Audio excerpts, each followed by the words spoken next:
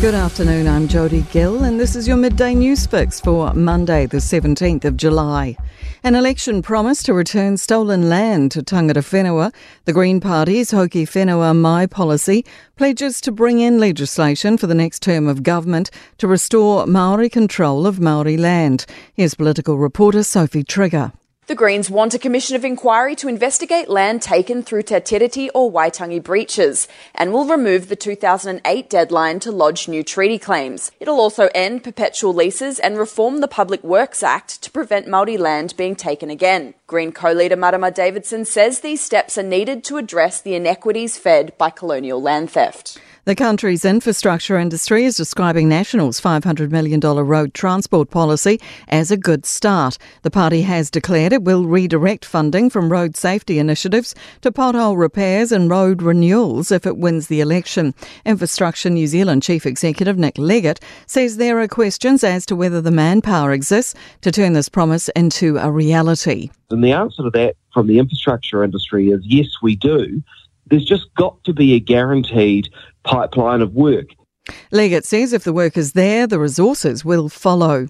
A jury is being impanelled for the trial of a woman accused of killing her 3 daughters in Timaru. Lauren Dickerson has pleaded not guilty to killing 6-year-old Liane and 2-year-old twins Maya and Carla in September 2021. She will mount a defence of insanity and infanticide at a trial set down for 2 weeks.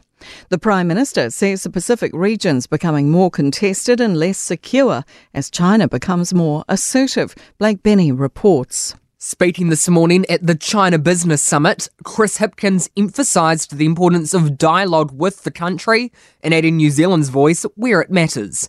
He says a small country like ours can't work alone, and our approach will often align with partners sharing common interests.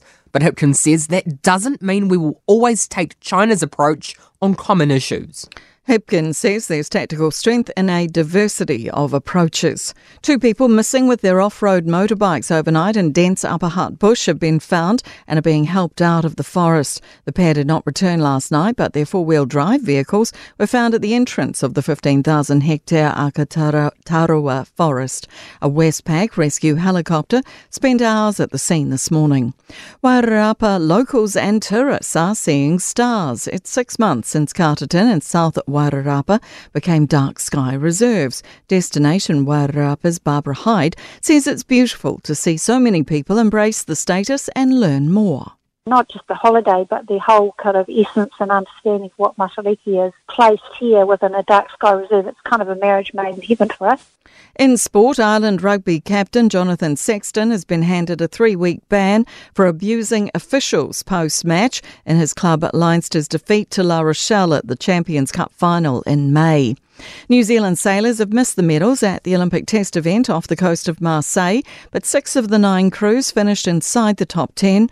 George Galtree delivered the best result with 4th in the laser. New Zealand secured silver in the mixed relay at the World Triathlon Sprint and Relay Championships in Hamburg. I'm Jodie Gill and that's your latest news fix. We'll be back with the next update at 5 p.m. from the Newstalk ZB newsroom.